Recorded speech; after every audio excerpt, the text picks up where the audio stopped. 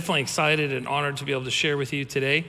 As was shared, we had a fabulous week at day camp, sharing with the kids a bunch of stories that led to the greatest story ever told, which was about Jesus, and it was just a phenomenal time. And so it made all the sense in the world for me to continue with that concept and for us this morning to talk about the greatest story ever told. There's a lot of great stories in the Bible, but today we're really going to be focusing on the greatest story ever told, which of course is Jesus and what he did on the cross, the forgiveness of our sins, amazing truth that comes with that, and who we are as a result of that. So as we talk about this today, I wanted to break it up into three areas because I think it's important for us to realize ultimately I'm talking about reconciliation today and the great aspect that comes with that. But I also wanted to take a moment to talk about a couple other things as we make our way there. The first one is that God uses the simple things. And so there's a passage in 1 Corinthians 25 where it says, "But God chose the foolish things of the world to shame the wise. God chose the weak things of the world to shame the strong. And God chose the lowly things of this world and the despised things and the things that are not to nullify the things that are." And I think it's just an awesome statement for us to know that God uses men and women like us. Because regardless of what the world would try to put on us or how the world would see us, we're in great company with a lot of different characters throughout Scripture that I'm going to share just a few real quick. But we have this opportunity knowing that God uses people like you and I, those that he's reconciled to him, to be empowered just like these people are. So the first one I want to start off with is David. It's the story of David and Goliath, which I'm sure we're all familiar with. And you can find it in 1 Samuel 17, but I'm just going to paraphrase it. So the amazing thing about David, it's David and Goliath when he goes to fight Goliath. But prior to that, David has a lot of rejection and overlooking and being considered to be small and not thought highly of. When the prophet Samuel came to his house, all of the brothers were brought forward except for one, which was David, because he was out tending the sheep. And so Samuel goes through and checks out all the other sons and says, something's wrong here because none of these are to be the next king. Do you have any other children? And he goes, well, there's one, but he's out with the sheep. And Samuel goes, well, I'm not sitting down until you bring him. So they call David in, and Samuel sees him and goes, there he is, that's the one. So he anoints him with oil, says he's to be the next king. And then it's kind of an awkward thing that happens because he just gets picked out of everyone else. But Samuel leaves, and I get this impression like the brothers are there and they just go, well, what are you standing there for? Back to the sheep, and David goes back out. He doesn't step into the role. He doesn't really get recognized as such. It's just go back to the sheep, and that's who you are. So kind of rejected by his father. And then we see when David and Goliath happens, his dad says, hey, here, take this lunch to your brothers who are out fighting, the war that's going on with the Philistines. And it's, to me, my mind, I'm like, take a lunch. So all I can think of is like war going on and you're running out there with the lunch looking for one of your brothers. You're like, where's brother? And all this stuff's going on and dodging bullets and I'll just do, it's a lunch, and he gets there and he looks inside, tuna, I don't like tuna, or whatever. But there's this, he takes the lunch. I tend to think it's more about a destiny moment that was just used to get him where he needed to be because there was something that he needed to accomplish. So he gets there and he's looking at Goliath. He sees what's happening and he's like, hey, who's going to go kill this guy? Like as if anybody could. If anybody could have taken the stones or the sling or the weapon of their choice, they could have gone out there and slayed the giant. And right away he gets rejected by his brothers. Hey, what'd you do with all the sheep you had? It's push him back into this identity of like, look, no one cares about you, David. You're small. Just go back to the sheep. So he begins to ask some questions. What's going to be done for the guy that kills this guy? Even the king, even Saul, who was king at that time, looks at David and goes, man, you're just a small boy. Here, take this armor, take this big sword, take all these things because somehow we got to make you look bigger and greater than you are. David goes, nah, I can't use any of this stuff. I got to be who I am. And he picks up the sling and the stones, the same ones that he killed the lion and the bear when he was protecting the sheep. And then he looks at Goliath. And yet if it wasn't enough that his dad rejected him and his brothers rejected him, all this stuff, then the enemy, the giant who's standing out there is laughing at him like, what, do you send a boy to do a man's work? So all of these labels being thrown at David, and David continues to keep his focus on the Lord. And he just goes, I'm going to kill you, and you're the one that's going to have your flesh feed to the birds and all of that. And then David runs into the battle. And of course, we know the story, he kills Goliath. And what happens when he does that is a whole army who was stuck with fear had lost the identity of we're the army of the living God. And when David did that, something happened and changed on the inside of the army to where they all rushed and chased the Philistines way far away and came back and plundered. They won a great victory, but David started a movement by going, look, this is who we are. No matter how small, no matter how rejected, no matter all these things and labels that we get to put on.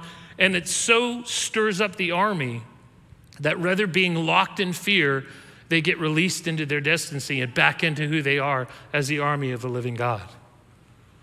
God uses the small things, like a guy like David, that everyone's labeled. Another story is what I call the careless cook. And this comes out of 2 Kings. The story is that Elijah returned to Gilgal. There was a famine going on. And so he says to somebody, hey, would you put a pot on and make some stew? So one of the guys goes out and he's looking for stuff to make stew with. And so he comes across this vine and it has these gourds on it, and he picks them all as much as he can handle. And then as he's going back in, it says he puts them in the pot, but no one knew who they were, what they were. So apparently he was asking people, hey, do you know what this is? Have you ever seen these? No, I've never seen those before. Is this good to eat, or what does it smell like? No one knows what they are, so they put them in the pot. So he makes this stew and he serves it to the men, and all of a sudden they start going, oh my gosh, I don't feel so good. There's death in the pot. And so they cry out to Elisha, and Elisha says to them, hey, go to the first aid kit and pull out some medicinal stuff that we can give everyone. No, that's not what he says, right? He says, bring some flour. I'm like, flour. And all I can think of is all-purpose flour, and they probably didn't have it. There was no grocery store for him to go buy it, but it was flour. It's just a simple product. It had a medicinal thing where he went and took a leaf off of something and ground it and put it with something else. And he says, okay, guys, no, it was just flour. He took something as basic as flour. He throws it in the pot and he goes, let's eat. I'm probably not going to be the first one in line going, yeah, serve me some of that up now that it's got flour in it, right? But he uses a simple thing. Anything could have been used. Nope, I'm going to use some flour. And there's another story briefly I want to share about, I call it the careless lumberjack. They're going out and they're headed down to the Jordan. And what they're going to do is cut some trees and make some places where they could build a place for them to meet. And one of the guys goes, hey, Elijah, would you come with us? And he goes, yeah. So Elijah goes with them. And they're cutting down a tree, and one of the guys who's cutting down the tree, the axe head flies off and goes in the water. And he goes, oh my gosh, what am I gonna do? That's borrowed. Probably because maybe he didn't have enough money to buy one himself, but he borrowed an axe head from somebody. Now he's on the line. He's like, oh my gosh, what am I gonna do? And so Elisha goes, let me get a stick. I'm thinking long stick. So maybe a magnet like you see on YouTube or something that's gonna bring. He just takes a stick and he goes, hey, where did you say it was? Over there? Throws the stick and the axe head floats. And the lumberjack goes over there and grabs it. See, I think what we have to grab from this is the importance of knowing that God uses the simple things. He uses men and women like us. He uses people like us to accomplish the task, whether it's like David or he uses a stick or he uses a flower. He just needed somebody, David, Elisha, to be willing to do the very thing that God asked. God uses the simple things. And as we continue on in talking about being reconciled and what that means and being an ambassador, which I'll talk in a little bit, we are those people that God has reconciled to say, hey, I need an ambassador. And I want to take you along on this journey. And this is what I need for you to do. So regardless of David being overlooked, regardless of flour, regardless of the stick, it was the simple things that God chose to use. But even with all of those stories, I still find myself going, the greatest story ever told is a story of Jesus. And there are so many aspects of things that Jesus accomplished on the cross. We could spend all of today going over all of those.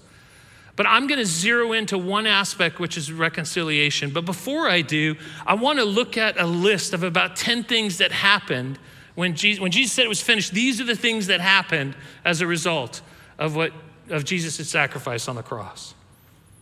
So let's just look at these real quick. You can just soak this in. He was punished so that we may be forgiven. And honestly, completely forgiven we are. He was wounded that we may be healed. He was made sin with our sinfulness that we may be made righteous with his righteousness. He tasted death that we could share in his life. He was made a curse that we may receive a blessing.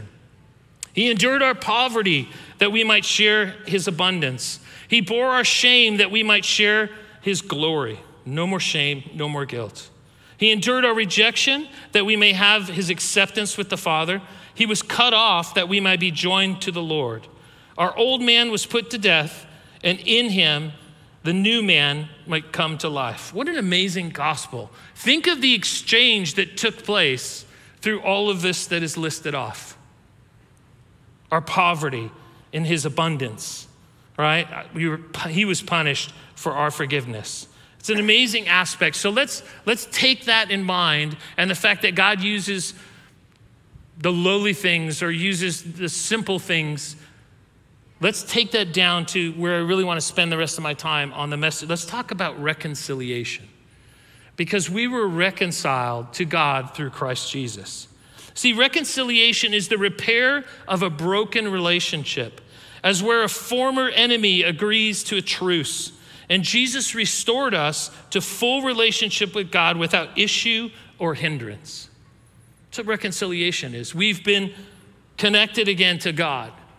And one of the things that I think is funny, it's not just like a haphazard. I don't know how this worked for you, but when I was growing up in school, you always had that place where people went to fight, right?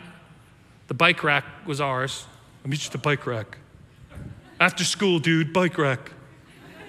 I don't know if it was the same for you or a different place or whatever, but it was always, we're going to meet at the bike rack. And so sometimes fights would take place, people gather around in circle and everyone's yelling, and then a faculty member or a teacher would come up. And I remember specific times where guys were getting ready to fight and they're hot and bothered and they're mad and they're ready. And the teacher would go, whoa, break it up. We're not going to have this here. And you see the two guys that are hot and sweet, and then they'd go, hey, listen, you guys need to shake hands. So they both look at each other like, yeah, that's not happening. I'm not going to shake hands. I'm going to punch him right here if you just move to the side. No, shake hands. If you don't shake hands, this is going to happen to you. So then they shake hands, and it's like the bike rack after school, It wasn't a meaningful shaking of hands. It was just, okay, because I have to, here you go. That's what happened there, but that's not the reconciliation that we received through Christ with God. See, it's perfect. It was full reconciliation. Listen to Romans 5. It says this, for if when we were God's enemies, we were reconciled to him through the death of his son, how much more, having been reconciled, shall we be saved through his life? Not only is this so, but we also rejoice in God through our Lord Jesus Christ, through whom we have now received reconciliation. We've been reconciled to God, right relationship, all is good. There is no issue. It's perfect because of what Jesus accomplished on the cross. So those who are in Christ, something to realize, it's past tense. We have been, which happened with what Jesus did on the cross, reconciled to God. And so with that in mind, I just want us to carry three things that I want us to recognize today. Three things to take with you. If there's anything you get, hang on to these three things. Number one, you are holy, without blemish, and free from accusation. Let me say that again. You're holy, without blemish, and free from accusation. How do I know that? Colossians 1:21 says this, Once you were alienated from God and were enemies in your minds because of your evil behavior. But now he has reconciled you by Christ's physical body through death to present you holy in his sight, without blemish, and free from accusation. If you continue in your faith, established and firm, not moved from the hope held out in the gospel. See, at one point we were alienated, but now we have been reconciled. How did that happen? It's through Christ and what he accomplished on the cross. So for those of us in Christ, we now stand in a place where we are those three things: holy, without blemish, and free from accusation. You're holy. Well, Tom, I don't always feel holy, and I don't think I make holy decisions, and sometimes I don't look holy. It doesn't change the fact that you're holy. Because that's what Jesus said. That's what Scripture says because of what Jesus did. You're holy. Everyone say, I'm holy. Well, secondly, you're without blemish, which means you have no spots. You're spotless. How is that even possible? Because of what Jesus accomplished on the cross. So we're not only holy, but we're without blemish. There's no stain or spot on you because Jesus washed us clean. And what he does, I mean, it's a good work. I've had to clean stains and stuff before, and you look and you go, yeah, I still see it. That's not the way Jesus does, right? When it's clean, spotless, ding, little, right? And then lastly, free from accusation. See, there's no accusation left to point a finger at you and, hey, you should have, how come you, it's not there. Because Jesus isn't going to do that. He's not going to accuse you. God's not going to accuse you. Holy Spirit isn't going to accuse you. Actually, it's only one that's going to accuse you, right? And we don't want to listen to him anyway. It's the devil. He brings the accusations. And if you're getting accusations, put it aside. Say, no, that's not who I am. Because Scripture says I'm holy, without blemish, and free from accusation. Sometimes that could be a hard concept. When I was growing up, all these growing up stories today. When I was growing up, I remember I found out that I was adopted kind of a difficult way. I was in an argument with my sister and she pulled the, well, you know what? You're the best brother. No, she said, you're adopted. I said, no, I'm not. She said, yeah, so am I. So I went to my mom and dad, said, am I adopted? And they were like, what? I said, am I adopted? Well, sit down. I was like, oh my gosh. This was like last week, so I was a little, no, I'm just kidding. No. I was young, but I remember thinking to myself like, wow, I didn't know that. And then we talked about it and I thought, well, that's kind of cool. Something different and unique about me. So I remember going to school and I don't know if the teacher says, hey, does anybody have anything to share? But I was like, hey, everyone, I'm adopted. Yeah, kids aren't always nice when you say things like that, right? So the next thing I know, everyone in the school was sharing with me about what they think about adopted kids. Telling me, oh, you're rejected, they didn't want you, it's probably because how ugly you are, all those things. And I remember I went home and I was literally crying. And my mom goes, what are you crying about? It was probably something like, they told me, trying to muster the words. And I told her, and she looked at me, she goes, stop it. My mom was a little fireball. Stop it. I said, what? She goes, you weren't rejected by your mom. You were adopted, but can I tell you something? And I go, what? She goes, this is what it was like. I went into this building, and they had like 15 kids lined up. And we walked down the line, and we looked at the kids, and as soon as I saw you, I go, that one. That's the one I want. So I started to wipe my tears a little bit. She goes, son, this is the thing. We couldn't have children, so we needed to adopt somebody. And we could have adopted anybody, but we chose you. We picked you out of a crowd. And she goes, you want to know something else? I go, what? She goes, all those kids making fun of you, their parents were stuck with them. No joke, that's what she said. So next day at school, how's everybody doing today? You can call me Chosen Tom.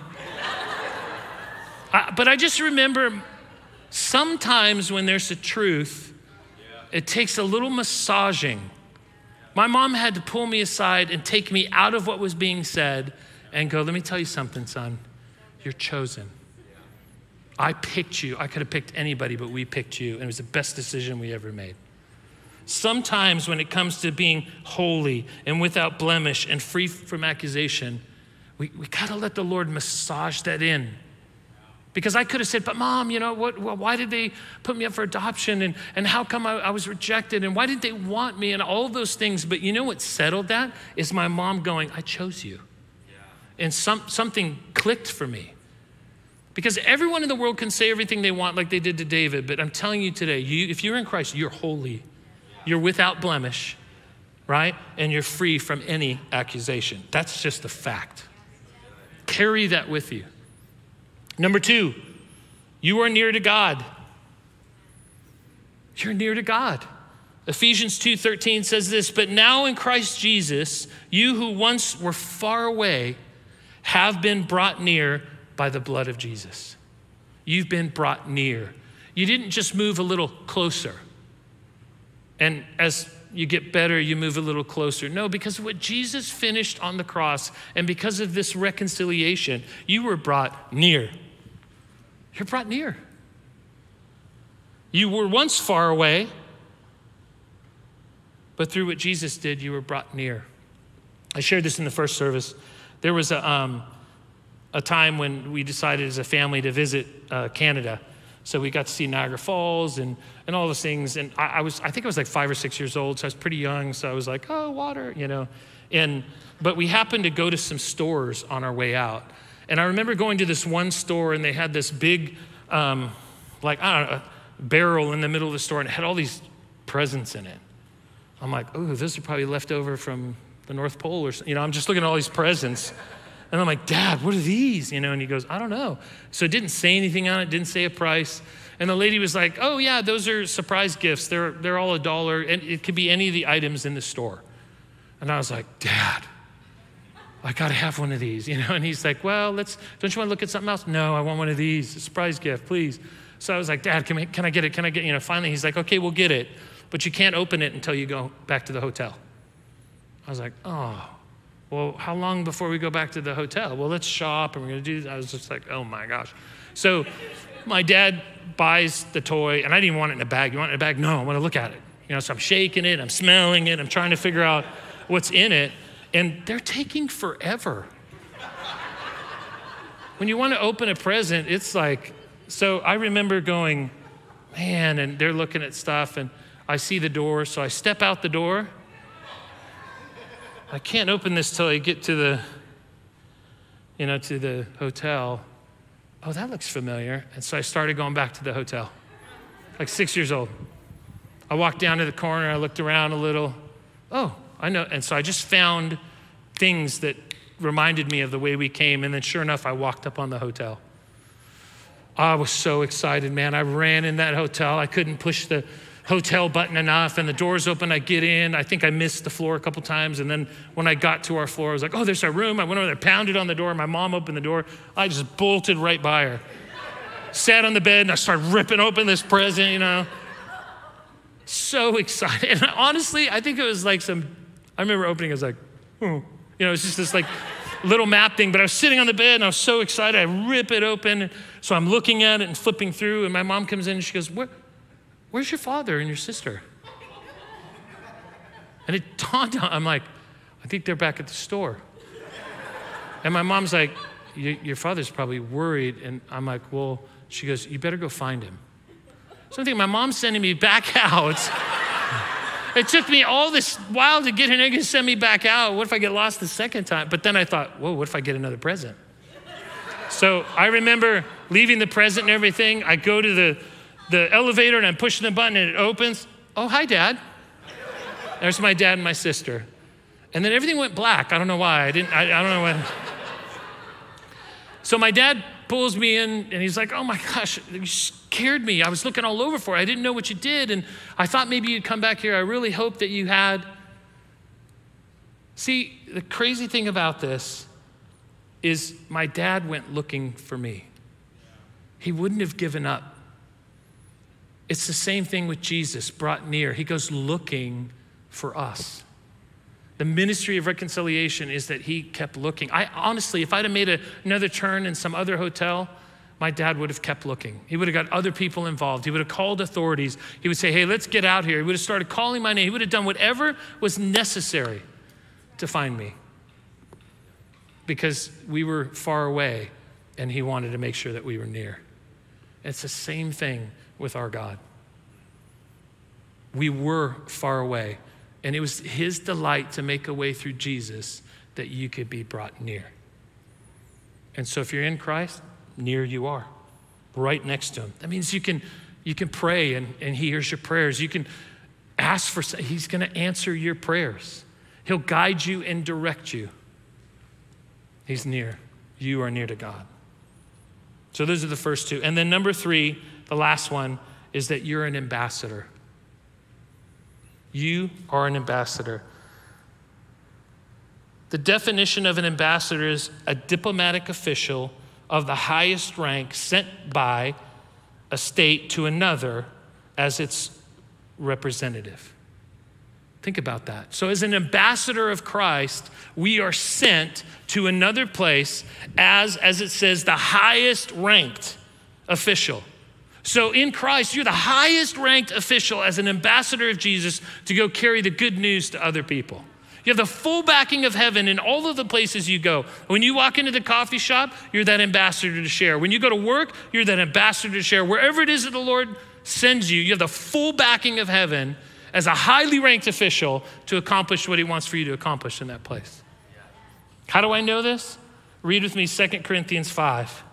Therefore, if anyone is in Christ, he is a new creation. The old is gone and the new is come. All this is from God, who reconciled us to himself through Christ and gave us the ministry of reconciliation. We were reconciled, and then he gave to us the ministry of reconciliation. Well, what is the message of reconciliation? Verse 19, that God was reconciling the world to himself in Christ, listen to this, not counting men's sins against them. And that's good news. And he has committed to us the message of reconciliation. We are therefore Christ's ambassadors, as though God were making his appeal through us. So we implore you on Christ's behalf to be reconciled to God. You're an ambassador. For those of us who are in Christ Jesus, you're an ambassador. We've been reconciled and we've been given this ministry. And God was reconciling the world to himself.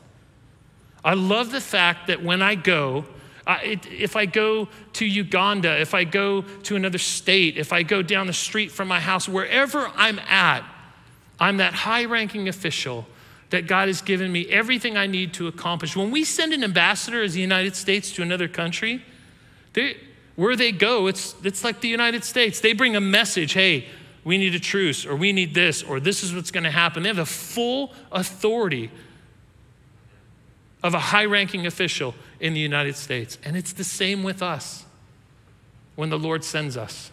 Because we're reconciled, he goes, hey, do you wanna have some fun? Want to do something really cool? Take this message to the people that you come in contact with. What message?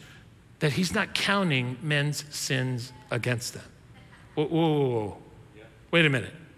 Like just the past sins, right? No, past, present, and future. How's that possible? Because Jesus paid for them all. When Jesus went on the cross, all of the sins of past, present, and future people for all time was laid on Jesus. He paid for them all.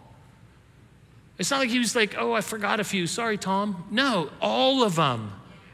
Once and for all, completely paid for. And if I'm in Christ, that's part of this deal of reconciliation.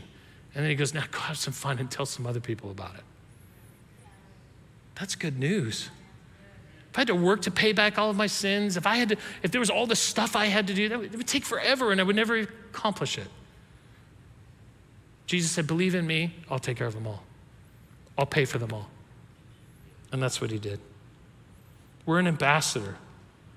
And we have this amazing ministry that we get to carry to share other people.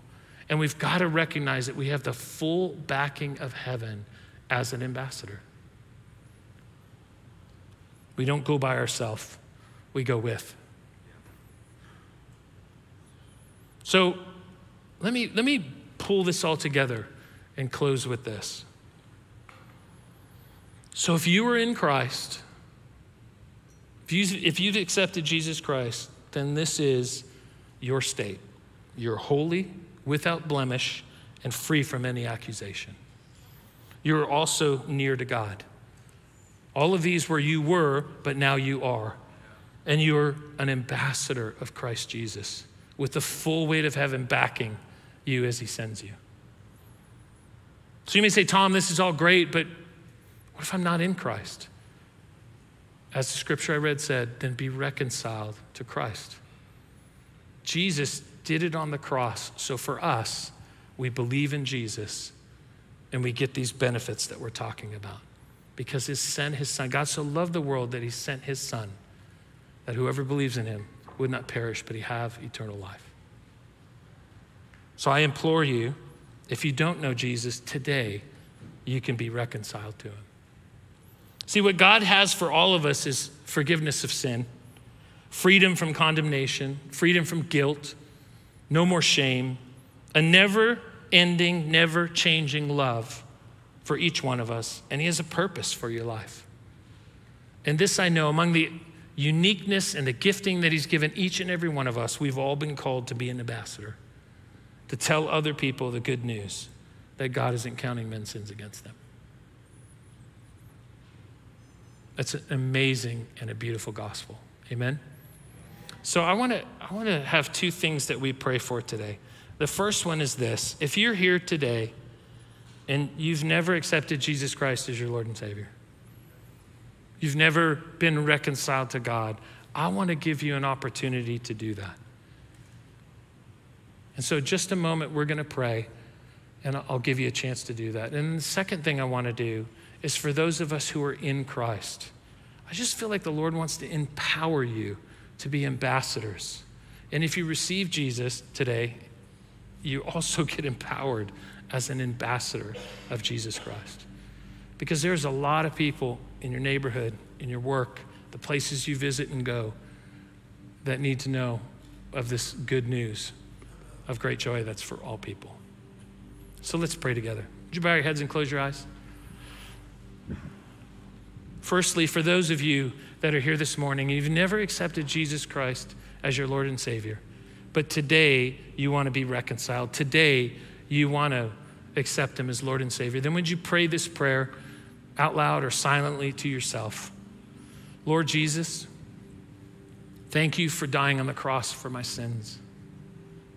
Thank you for making a way that I could be reconciled to God. I ask you to come into my life, to make me new, and to guide my steps. Thank you for your love.